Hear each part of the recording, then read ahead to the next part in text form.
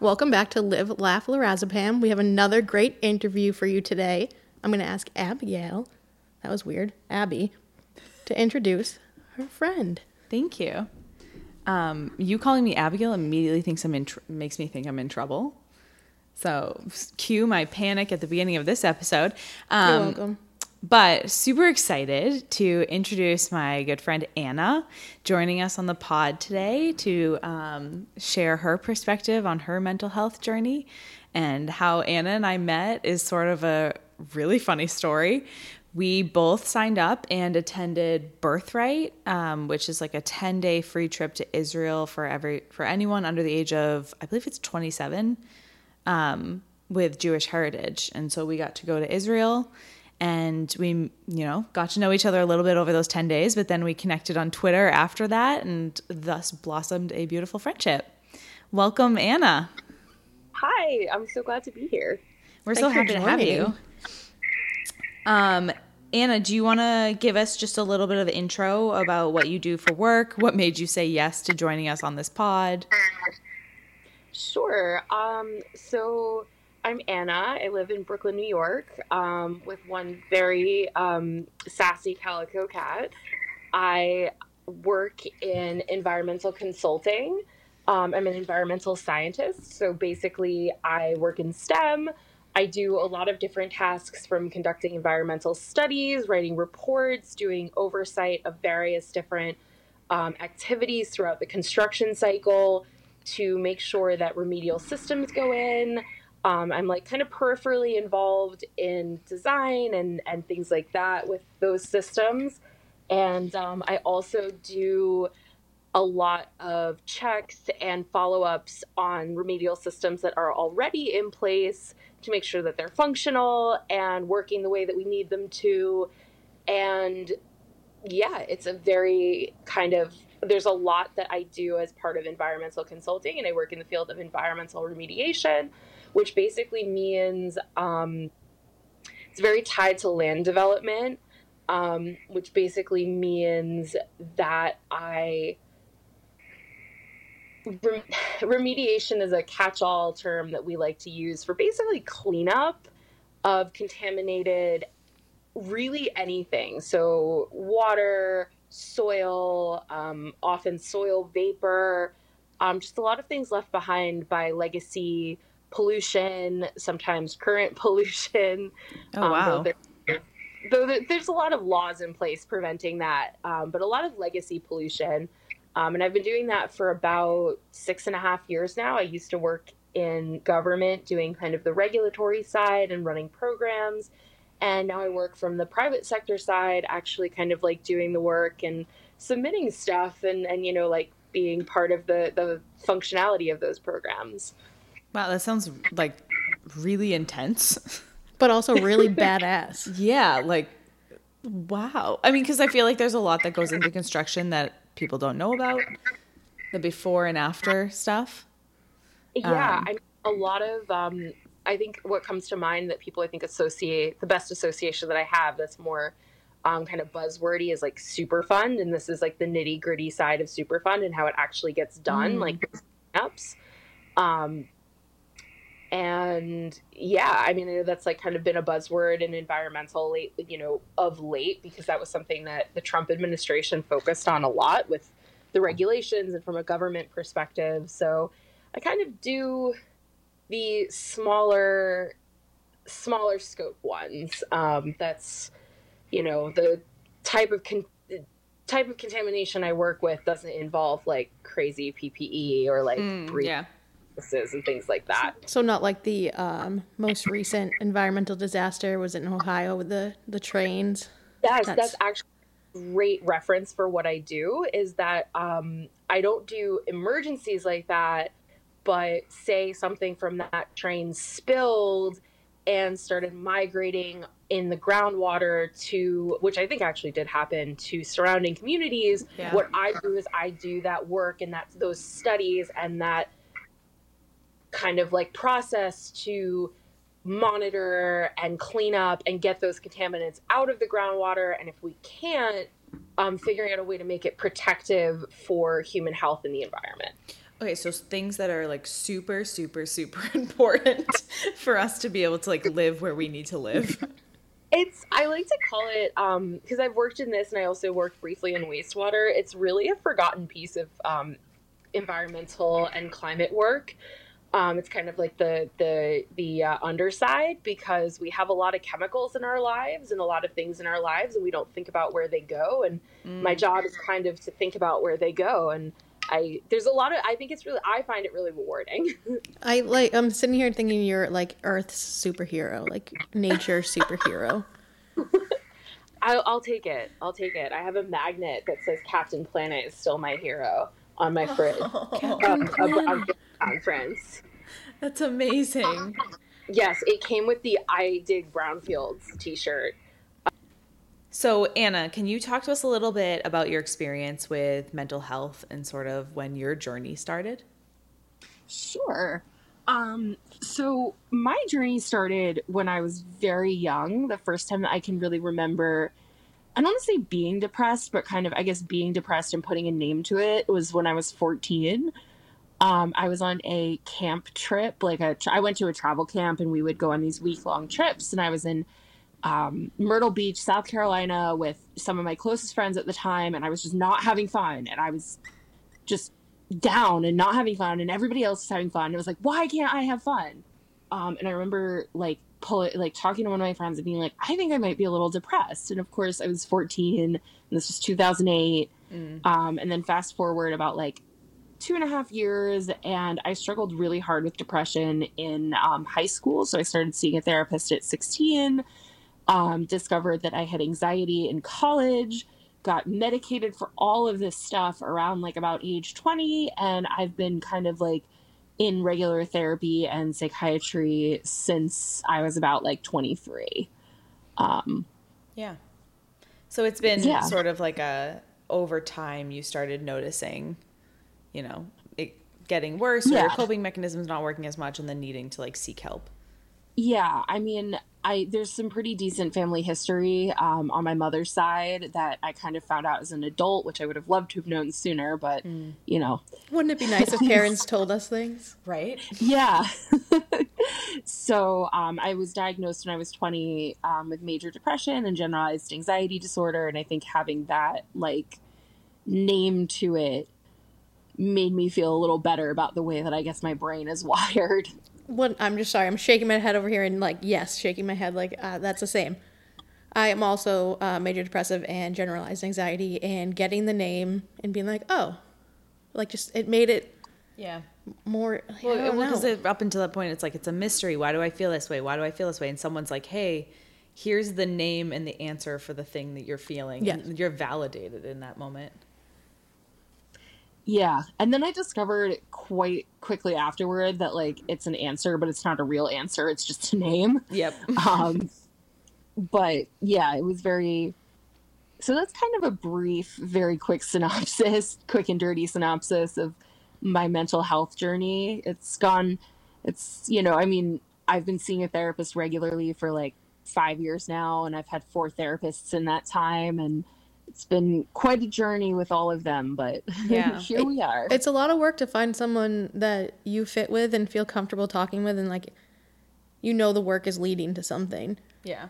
And takes your insurance and is relatively affordable. Yes. Oh my gosh. Yes. I stopped therapy when I turned 26 because my therapist's office didn't take my insurance, and I didn't want to see anyone else. I just stopped. I was like, okay. I stayed at a clinic, even though the therapist that I had there, I had a really great therapist at a clinic in New York City, and she was great. And she left the clinic, and the clinic always had a lot of turnover. And I had another therapist through that clinic, and she was it worked, but it wasn't really a perfect match. But it was so affordable, and I was so afraid of losing my spot and losing that affordability because I really couldn't. And then I finally kind of took the jump when that therapist left, and I was assigned another therapist who was just we really clashed. And I was like, you know what? We need to find someone effective. Yeah, it is. It's like dating. It's very strange. You're sometimes you get along, sometimes you don't get along. Sometimes you're like, wow, I really didn't like any of that feedback that you just gave me. Like, I've gotten mad sometimes. There were some therapists I saw where I was like mad, and I was like, I shouldn't leave therapy more upset and like angry than when I enter. Those were my high school, when I was in therapy in high school trying to find someone, I would leave pissed. And I was like, you are not Hearing me, like, I just thought of a story for another time about my therapy journey. This is not me. This is not No, interviewing me. I think it's really helpful that we're all talking about this, though, because it made me think about like that therapist that really didn't work for me. Like, she was very much like a psychoanalytical kind of therapist, and like that method really doesn't work for me. And then I kind of moved on to like a more like just a different method, and that really works for me. But it's interesting that we've all had that kind of like common thread of like we've had some therapists that have made things worse and they're supposed to make things better. I'm obviously not advocating against therapy, but it's just so interesting how that is. I have one question. Have you ever had a therapist fall asleep on you? No. You win then. you win. You win. For We whatever both- reason, Julie and I both have had therapists fall asleep like in the middle of a session. Like knockout. Like fully eyes closed. And we were like, oh, That's okay. what coffee is for. I'm sorry. It was. Oh, I kept gosh. talking though. Oh, I definitely did. And I was just like giggling to myself. Because the lady I had was also like much older, and she was like, So was mine. she retired during COVID too. So she was like, oh, perfect opportunity to stop working. So I wanted to ask a little bit about like the combination of the job we talked about at the beginning, and then sort of your journey with mental health. It sounds like you work in an industry that's like kind of high stress. Like what you're doing is really important. And also there's a lot of details and a lot of like science going into things, much of which goes right over my head sometimes just because I'm not a science-brained person. But so how do you balance like that high stress environment, a high stress job, with making sure that your mental health is still, that you're doing okay? We do the best we absolutely can.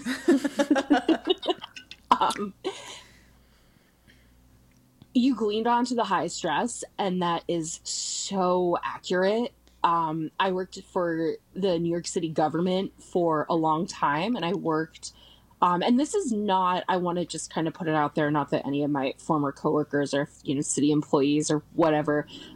It's government is high stress, and working in New York City is high stress. There's very much this work hard, play hard mentality. Everyone is, the pace is so fast. And that's, sometimes I go into therapy and all we talk about is something that happened at work, because I need to have that opportunity to just let it out and say what I need to say. I think what can make mental health and my job a little challenging is that STEM is a really interesting field, because you're working with people who are like, you're working with a whole spectrum of people and ideals, and you can work with, like, I have a coworker I've had some coworkers who are like really, really like crazy left wing, and I've had to work with people who are like who have like "Let's Go Brandon" stickers on their hard hats. Which, again, like, it's not a moral judgment. It's just the spectrum of people is so wide, and some people, like my buddy at work, I can just be like, hey Patrick, like, I gotta hang up this phone call because I gotta head to therapy, and he's like, cool, have a good session. But some of the other people that I work with, I don't want to pick on construction sites, but it's the truth. I don't even Can see tell that. that, like, I'll say I have a dentist appointment, or I have a medical appointment, or I have an appointment. There's so many appointments that you can have. It's a lot you can like mine out of that. I have an appointment. Yes. Yeah. And it's for them. It's like more accepting of a dentist appointment. Yeah. They're not going to question it or say anything or comment or judge. Yeah. Yeah. It's a scary thing. It's, I decided when I changed jobs about a year ago, and I decided when I changed jobs that I was going to be, I was going to be honest with my supervisor and with my coworkers about the fact that I have therapy. You know, my therapy day is on Thursdays, and I was going to be honest with them about where I was going. And that was kind of, it was a scary decision to make. But it's also a lot harder. It's a lot easier when you're not hiding or covering up a part of you, because I think mental health struggles help form who you are, even if the actual mental health, whatever you're dealing with, doesn't. I think you can glean a lot of like bravery and courage and resiliency from that. And it's hard to walk into a place and not be able to express that part of yourself. I love that concept of being honest in the workplace and just like come as you are sort of a mentality.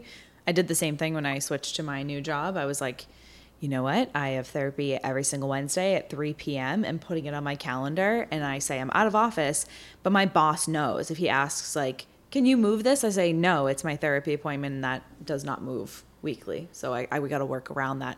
And it's astounding to me. I think I expected more resistance or like, what? Every week? What? But instead what I've gotten is, okay, sounds great. See you after your appointment. Yeah. I was also did the same as both of you and went into this job being like, this is me. I have these appointments. This is how I live, basically. And like, I let it all out. Like they know everything. They know if I have a panic attack, I just tell them I can't come in today and I'm working from home. Everyone always used to ask why I bring my laptop home every night, even if I'm supposed to be in the office the next day. And I was like, I never know if I'm going to wake up with enough strength to go into the office. Despite being in a really good spot right now, I still bring it home. And they were like, oh, wow. But I'm just like, but that like honesty, I feel like, is super helpful for other people too. Because I mean, I have like younger coworkers who work under me that like, I show up one day and I'm like, hey, I'm having a really bad mental health day. I'm going to be a little MIA on Slack today, but feel free to shoot me a message. I'll go back to you when I can. Like, I'm going to work on XYZ. And it's been really helpful for the other people in my office to feel comfortable saying the same to me. To be like, oh, like, I know she's a safe place, or she understands what it feels like to experience mental health problems. And so therefore, when they're having a day, they can also say, hey, I'm going to be honest, I'm just not feeling it today. I'm really down in the dumps, like whatever the case may be. And I think like our generation is trying to like, I think we're doing a good job of setting that sort of, not expectation, but that normal. We're normalizing it. It's just like you would say if you have a headache or a sore throat. It's my mental health is off today. Yeah. I'm working on not letting it tear apart my whole day, but just know I'm not going to be as responsive as I normally am. Yeah. Such an interesting conversation to listen to. Sorry, I just jumped in. No, please. But it's such an interesting conversation to listen to, because a big part of my job that I didn't mention before is field work. And we have a field work schedule, and that construction site, you got to be there. And it's so interesting to listen to your experience, because while my office can be as supportive as they can, I don't have the luxury of like, I'm going to work from home today, or I'm going to be less responsive today. Like when I'm on that construction site, if I'm having a good mental health day, a bad mental health day, somewhere in the middle, like I got to be on my toes and focused, because if I'm not focused, I could get run over by an excavator. And I know that sounds really stupid, but it's like very much a safety issue. So it's really interesting to hear it, because I think that's the biggest challenge, and what kind of makes my job very high stress is that we don't have a lot of ability to step away. And I've noticed that, and it sucks. No, I'm really glad you said that, because I mean, we've talked to a few other people in various jobs as well who like they don't have the option to turn off their camera in a meeting, or they don't have the option to not go in that day. We're very privileged in how we can handle our mental health in our job. Yeah, for sure. And I think that there's like a huge amount of like industries and career paths that people take where like that's not an option. And so therefore figuring out ways to like cope and move through it, because you have to, like you have no choice, but how can you still like, you know, make sure that you're doing it in the healthiest way possible for you. And it sounds like Well, yeah, I mean, it sounds like that high stress job, it sounds like you're handling it as well as you can. We do the best we can. We go day by day. We do the best we can. It's been quite a challenge handling the very anything can happen in the field, and it's very like I have another I have a friend that I met through work, and we're like she's like a lifeline because we're both very detail oriented, and we both deal with stress by like organization and labeling and all that good stuff. Oh, love and it. you can't like I've been in field situations where everything is just completely on the fly, and my anxiety is like insane. And that's like, it's a big complaint that I have with my industry is that so many people at the top, they'll be very understanding that you're taking care of your mental health at therapy. But when it comes to actually teaching you how to manage your stress, like in the field or in the office, they're kind of like, be calm, cool, and collected. And I'm like, how, when all of my coping some people need to do their, when they work in offices, they need to do their Excel spreadsheet, or they can get into reviewing a document or a budget or something like that. And it kind of like helps them ground themselves. And I'm like, my grounding technique is to pre-label everything. And you're telling me I can't pre-label. Like, how do you stay calm, cool, and collected? And I really wish there was more. So that's what I try and do when I'm, training younger staff, or just being able to take whatever opportunities I have in that mentor role, is like to be really mindful of the honesties of the work that we do and the fact that it is stressful. And I think that the way that my industry works makes it more stressful and more stressful than it needs to be, by kind of saying like, get used to doing things on the fly. Yeah. This kind of brings me to another question. Well, it's you kind of answered it already, but I want to go into more detail. When you are having a bad mental health day at work, how do you cope with it so you can get through your day and not get run over by an excavator? Oh gosh. So something that I really like to do is I take really detailed field notes, and when I'm on sampling jobs or something like that, I keep a figure of kind of our site map with all of our wells or whatever it is. And I try and use things like that kind of help me of like, this feels organized in the middle of all of this chaos. But it's certainly a skill I'm still working on. And I wish I had a better answer than it's a skill I'm still working on. I've definitely cried out of frustration a bunch. Same. Right me there. and I have this one site that we do regular maintenance on, and they have an oil water separator, which is kind of, I guess, remedial technology is the easiest way to put it. And like we've gone through some crying together. I've named some of I've named some of the equipment because it makes it feel more human. I'm like, hey Phil. Phil is the shop vac. The pump is named Kelly. Shout out to Kelly, who is my other STEM buddy, and we text a lot. But yeah, I mean, I've definitely just like cried in the field when I can. On construction sites, you can't do that because you cannot show any weakness. Is that because is that because it's like male dominated in the construction world? It is male dominated in pretty much every world I inhabit. Yeah. So especially on the job. And even there are women in construction, and the site that I'm on most regularly, that's an active construction site, actually does have 2 women who are pretty badass. And but you have to have this sense of strength and badassery and like take no shit about you.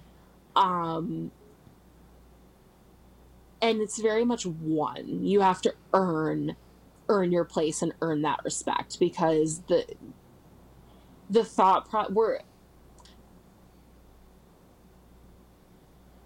it's a whole other world. It's interesting because I went to Temple this morning, and I had to like in my head, I was like, you're not on a construction site anymore. You have to like shift your worldview.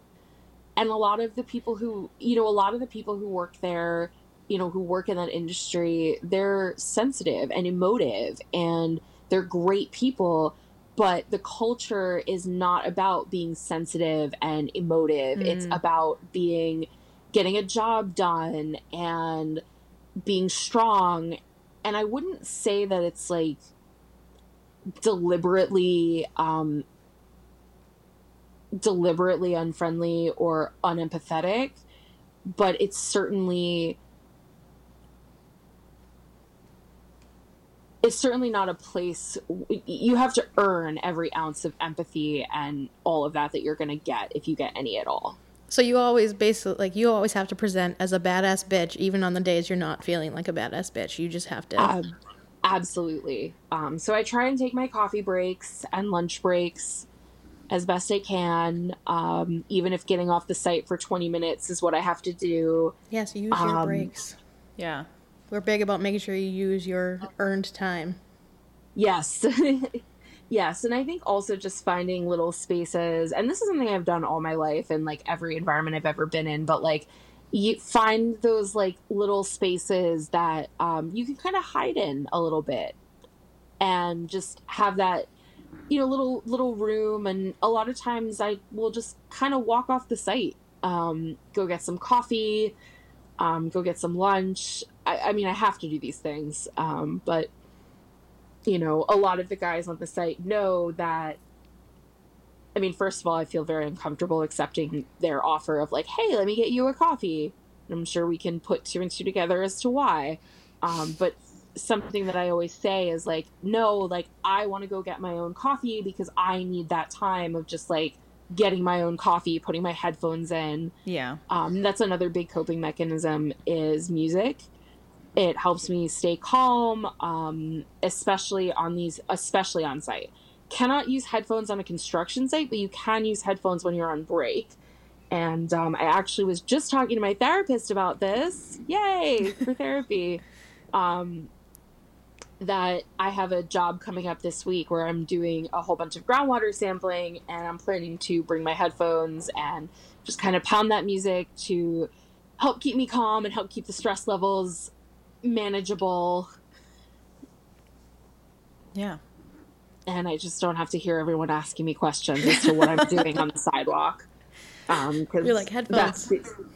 Well, lady scientists, and I think this also contributes to the stress and contributes to the strain, is lady scientists, you're just doing your thing on the street, doing water quality sampling, and people feel like they can talk to you, they can honk at you, that they can say things that they wouldn't say to like your male colleagues. And it's very we actually had a women's only meeting at work back in October just to all be there in solidarity and say like, hey, this job is different and it's got its unique challenges to being one of our gender. So you've touched upon it like a few great topics, and like one being that STEM in general is a very like male dominated field still, even though there's been like such a push the last, I don't know, few decades.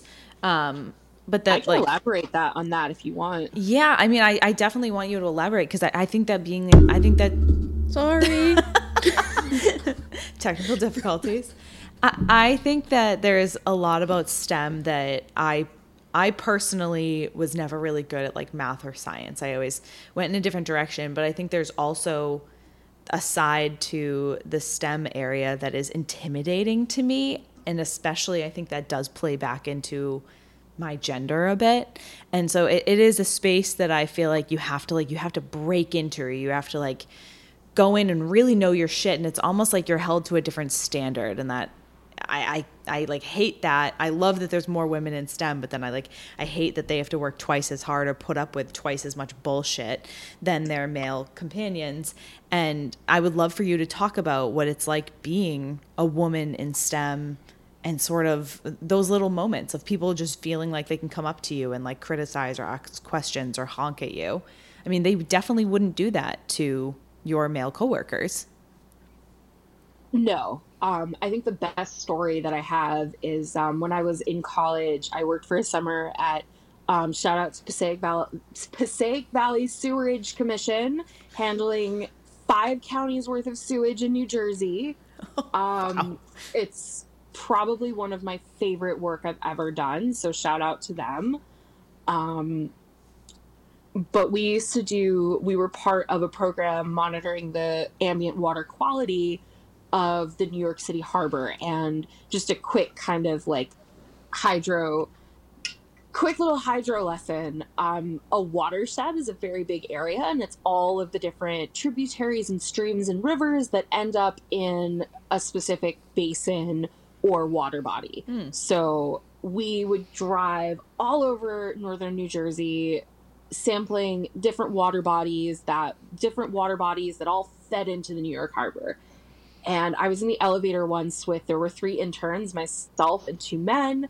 And I was in the elevator once with one of my male interns. So we were, same pay, same everything. We did the same work. And I said something about how me and my female partner, Prue, shout out to Prue, she's wonderful. Every time we were out on Mobile Lab, taking samples off of bridges, someone would say something. They'd catcall us, they'd ask us questions, they'd honk at us. And then when I told that to Ryan, he was like, no one does that when I'm out there. And I kind of gave him a look like, why don't we, Like, we're all ladies here, so we know why. But Ryan's brain wasn't moving on that wavelength at that time. But it's something that definitely hasn't changed since back in 2015. And I think that there's definitely a lot more women in STEM than there used to be, which is great. But I think something that gets really lost in statistics and numbers is that the number of women in STEM might be a certain number, but what's important and much more impactful is not the number of women, but the number of women in leadership roles and the number of women in higher positions and the number of women in managerial positions, because it's great that we have this push, but of course everybody starts at the bottom. Yep. Whether you're male, female, whatever you are, whoever you are, everybody starts at the bottom. STEM is a very actually, I'm not even going to say that because there's plenty of nepotism and all that fun stuff. But Nepo babies. Yeah, it's also a field of like connections and knowing people and working those connections. And that's how I have pretty much made my career, is like building good relationships with people and like using those relationships to advance myself, which is obviously not STEM specific. That's applicable pretty much any. Yeah. So I think that that's the biggest challenge, is that we as women in STEM, we're often pitted against each other. We are often higher up women. Sometimes I think feel threatened by younger women coming in. We're often pitted against each other. I just said that. I'm sorry. No, you're fine. No, that's fine. It's a really interesting dynamic, and we're few and far between in the leadership, and a lot of women who've been in STEM for a long time they've really fought to get there, and they've put up with a lot of crap. And it's not that us younger women haven't put up with a lot of crap, but there is very much an attitude there of like, I went through it, so you can go through it too. Yep. And there's a toughness there, and it's very hard to break through that toughness. And I think that it's hard to find, you start in a company or in government or just in a job, and you meet this really awesome, really badass woman who's leading things, and you just want to be her and you want to be mentored by her, and she may not want to mentor you because you're a threat, or she doesn't like the way that you think about things, or she's had to be really, really tough, and isn't going to ever let up on being tough on you because she feels she needs to make you tougher.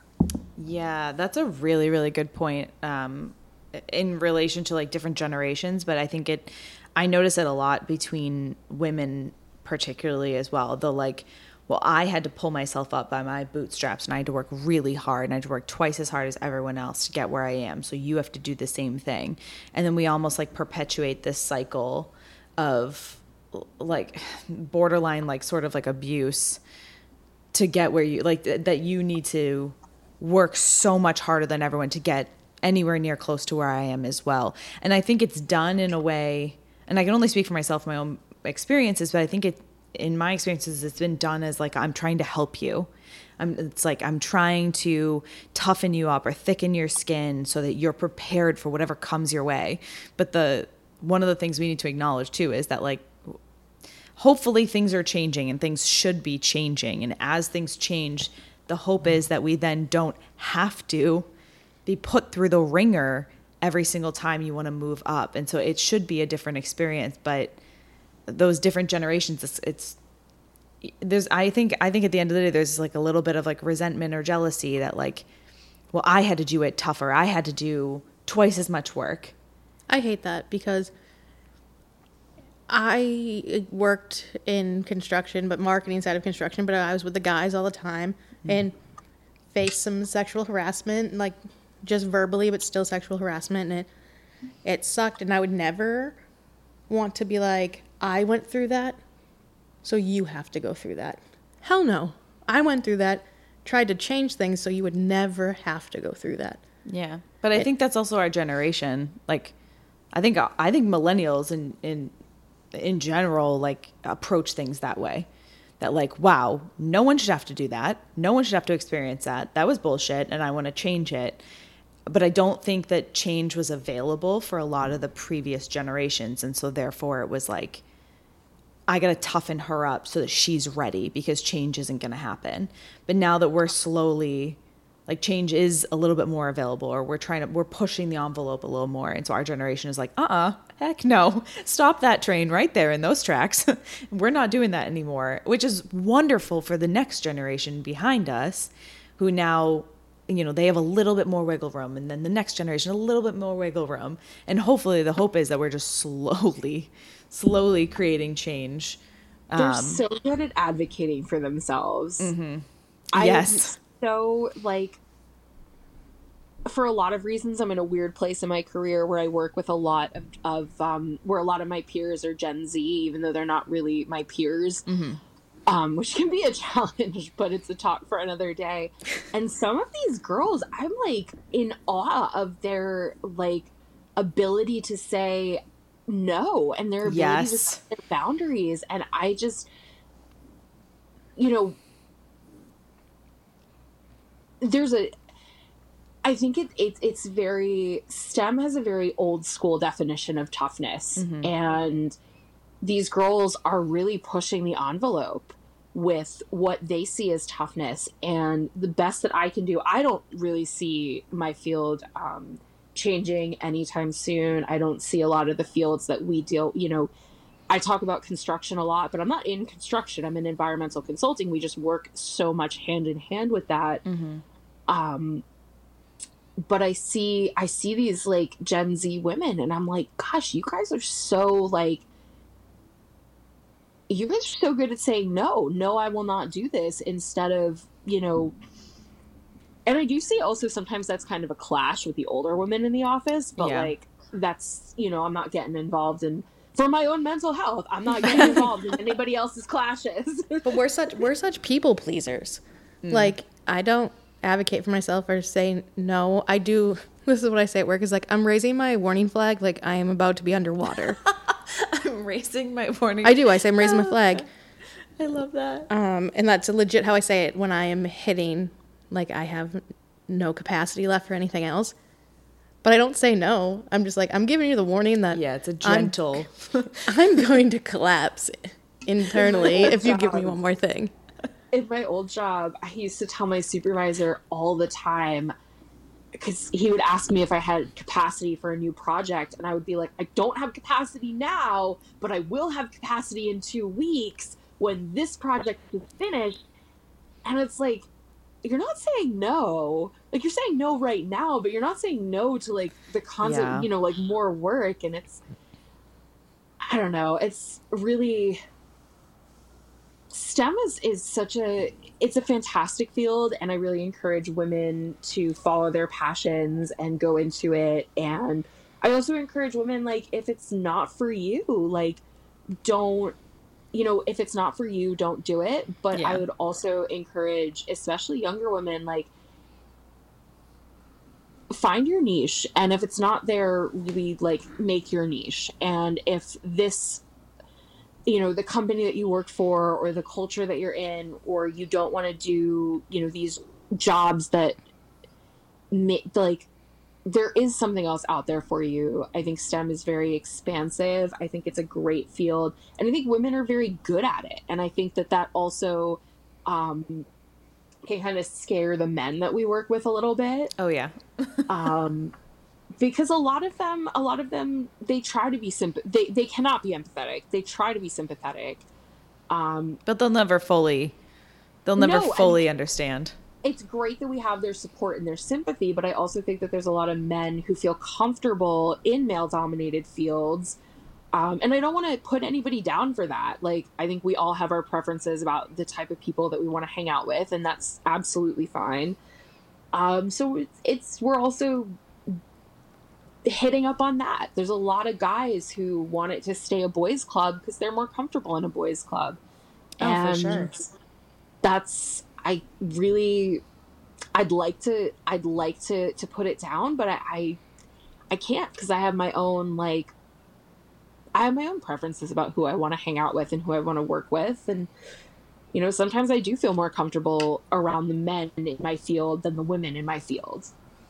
Yeah, there's something to be said about that. And I mean, there is nothing wrong with, like, you have a comfort zone. There are certain places and people that I feel more comfortable being around than others.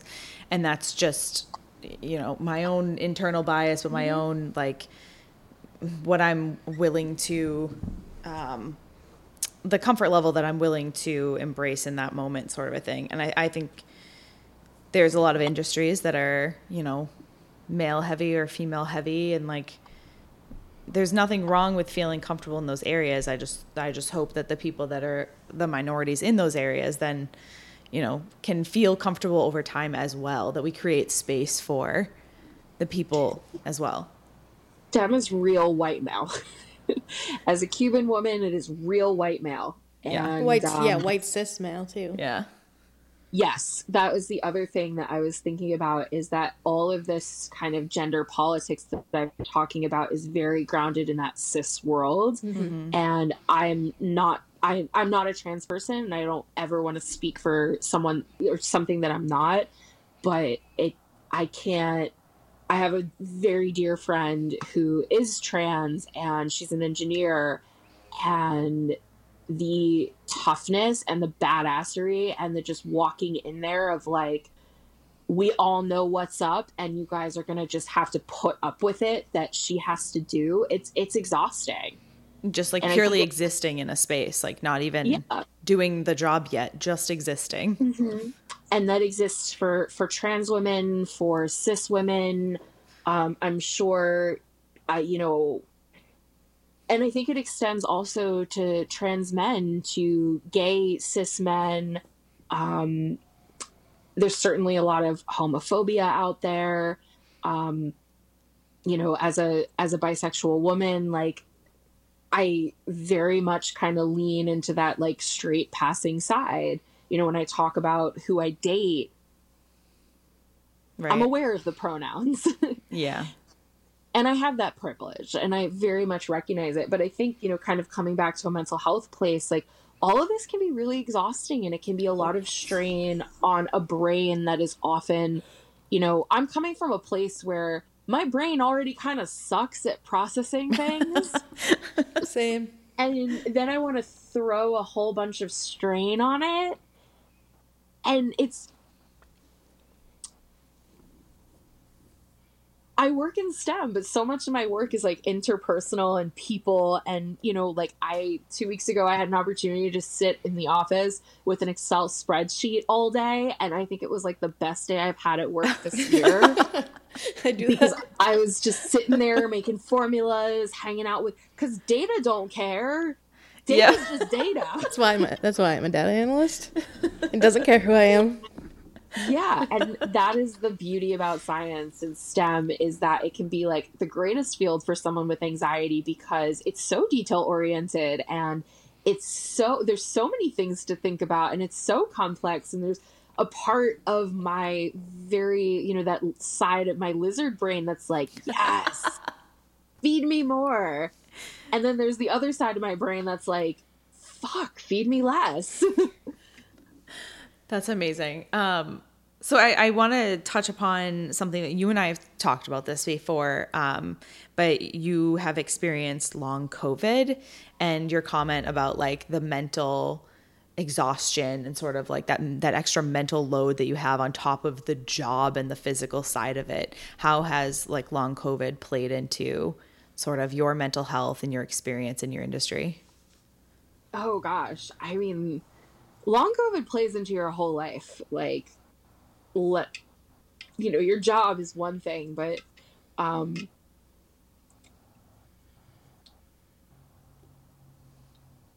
COVID, I struggle very hard to explain what it's like. But it's like waking up one morning and all of a sudden you have this chronic disease that you've never had before, and your body doesn't want to do the things that it used to do very easily. And the medical community is still learning about it. I was diagnosed with it was never tested, so we assume I had COVID in March of 2020, and I was diagnosed with long COVID in August of 2020. And it took years for doctors to figure out basic things. And I'm very lucky, and I live in New York, and I have access to great care, and I'm very lucky that I have the insurance that pays for the care. But it's been such a journey on the mental side with my therapist, because you have to deal with the fact that your life has changed. And I think change is a really difficult thing for those of us who struggle with mental health to handle, because we all like our routine.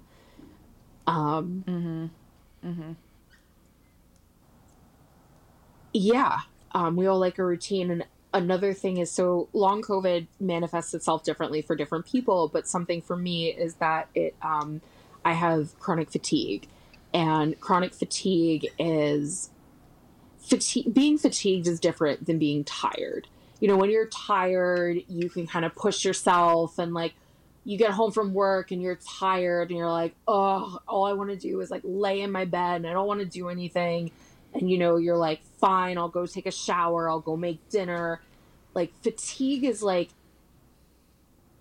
your body hurts. That push becomes less of a, okay, let me just do the thing, from like, okay, there is pain associated with this thing. Can I ask how it compares? Because you mentioned you had you said major depression, right? Yeah. I didn't want to say the wrong thing. I'm also major depressive, like I said, but how does the fatigue from being in a really bad spot with depression, that kind of fatigue, compared to long COVID fatigue for you? There's no pain. My fatigue for COVID is very, very physical. My body is so tired. My brain, like the physical part of my brain, not necessarily like the mental part of my brain.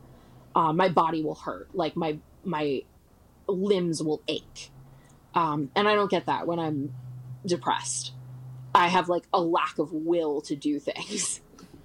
But I think this is kind of an interesting comparison, because I don't know about you too, but when I'm sick just in general, and I'm not talking COVID, I'm just talking like nausea or the stomach bug or the flu, my mental side of that is like I like crumble. We talked about this a few days ago, me and you. Yeah, like, and if I'm nauseous, I'm immediately weepy, and it affects me so quickly mentally as well. And so I wonder sometimes about people who are experiencing chronic pain in general, like long lasting, and like how much more pressure and stress that is on them mentally as well. Yeah. It's stressful. It's stressful. It's hard. It does feel depressing sometimes. Because you can't get up and take care of yourself. And that's hard, especially when you use that as that's always been my trigger of like, okay, sweetie, like the depression might be knocking on the door when I like don't feel like showering or don't feel like cooking. And then all of a sudden it became like, I don't feel like showering because I'm so tired. I don't want to leave my bed. And I had to learn like what is a trigger of a long haul episode versus like what is a trigger of a depressive episode. And it can be quite challenging. And sort of Long haul is go ahead. Sorry, go ahead. No, I was gonna say like the mental load of just having to like catalog which one is it, like what am I experiencing today, and like what are my symptoms and how are they gonna play out, in an effort to like combat sort of the next step, or Which skill do you take out of the bag to handle today? Yeah, like which demon am I battling next? Like that's a lot of like just to, like we talked about a few minutes ago, like just purely existing that's exhausting. That sounds exhausting, and so then I imagine that it is actually very exhausting. Yeah, it's very exhausting. There's no if about it. And again, like this is my experience with long COVID, and other people have different experiences. And I think that what makes my experience kind of unique is that I also work a very physically demanding job, and I don't have the ability to do the kind of like resting that others can do in dealing with this, condition. And I've had to fight really hard at points with work, in my old job, my new job, just to kind of get those accommodations that I need to rest. And it's very,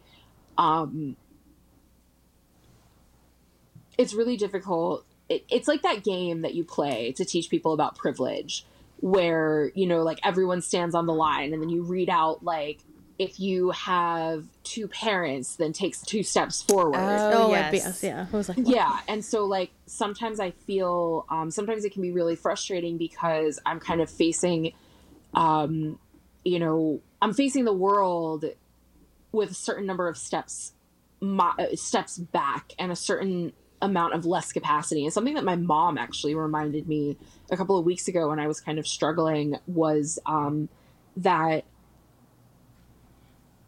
it's hard to get people to like understand that my body is coming from a place that's a few steps back than other people's bodies. And I'm also doing a job that's typically done by people who are like 5 to 6, sometimes 7 years younger than me. And like when you're 22, it's a lot easier than when you're 28, almost 29.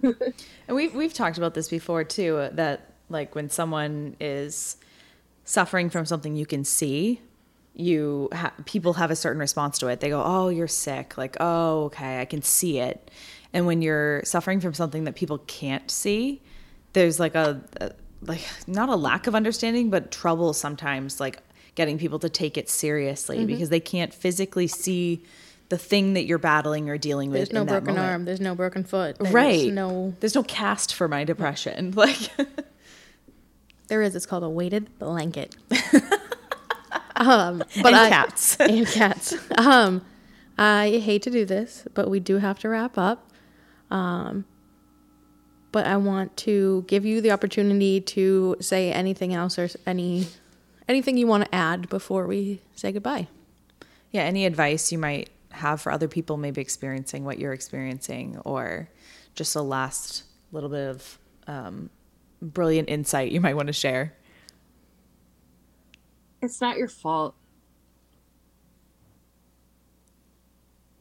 It's not your fault that all of this is happening.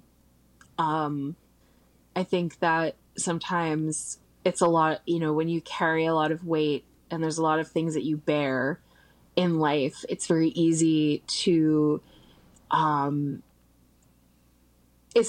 take responsibility for them to a point where you're twisting yourself around into different shapes to make sure that your issues don't affect other people, whether that's at work, whether that's in a personal life. Like, it's not your fault, and it's not something that you are who you are, and you shouldn't have to become some sort of strange shape to fit into your life. If your life is not fitting you, it's very challenging, I think, to be a square peg in a round hole. But be square, be let those days that suck, and yeah, I guess approach the world with honesty and approach yourself with kindness, and give yourself space to make mistakes and struggle and flounder around a little bit, because I certainly have done that myself. And so much of this is just winging it and trying things, and sometimes they work and sometimes they don't, and learning as you go. And then the last thing, this is something that I remind myself all the time, is that just because something happened to you doesn't mean that you have to be thankful for it. You can learn from it and take what you want from it, and let that be. That was beautiful. Thank you. That was the best ending of podcast we've ever had. I know. I'm like tearing up a little bit. That's one, just so powerful, and I think it's going to help a lot of people. Yeah. Thank you so much for sharing your story with us, giving us a little bit more insight. Taking time out of your day to talk to us. This has been so wonderful, and we're so grateful to have you on the show. I have one last question. We do Song of the Episode, and you mentioned that music is a coping skill for you. Do you want to give a song for the episode? I would love to. I would love to.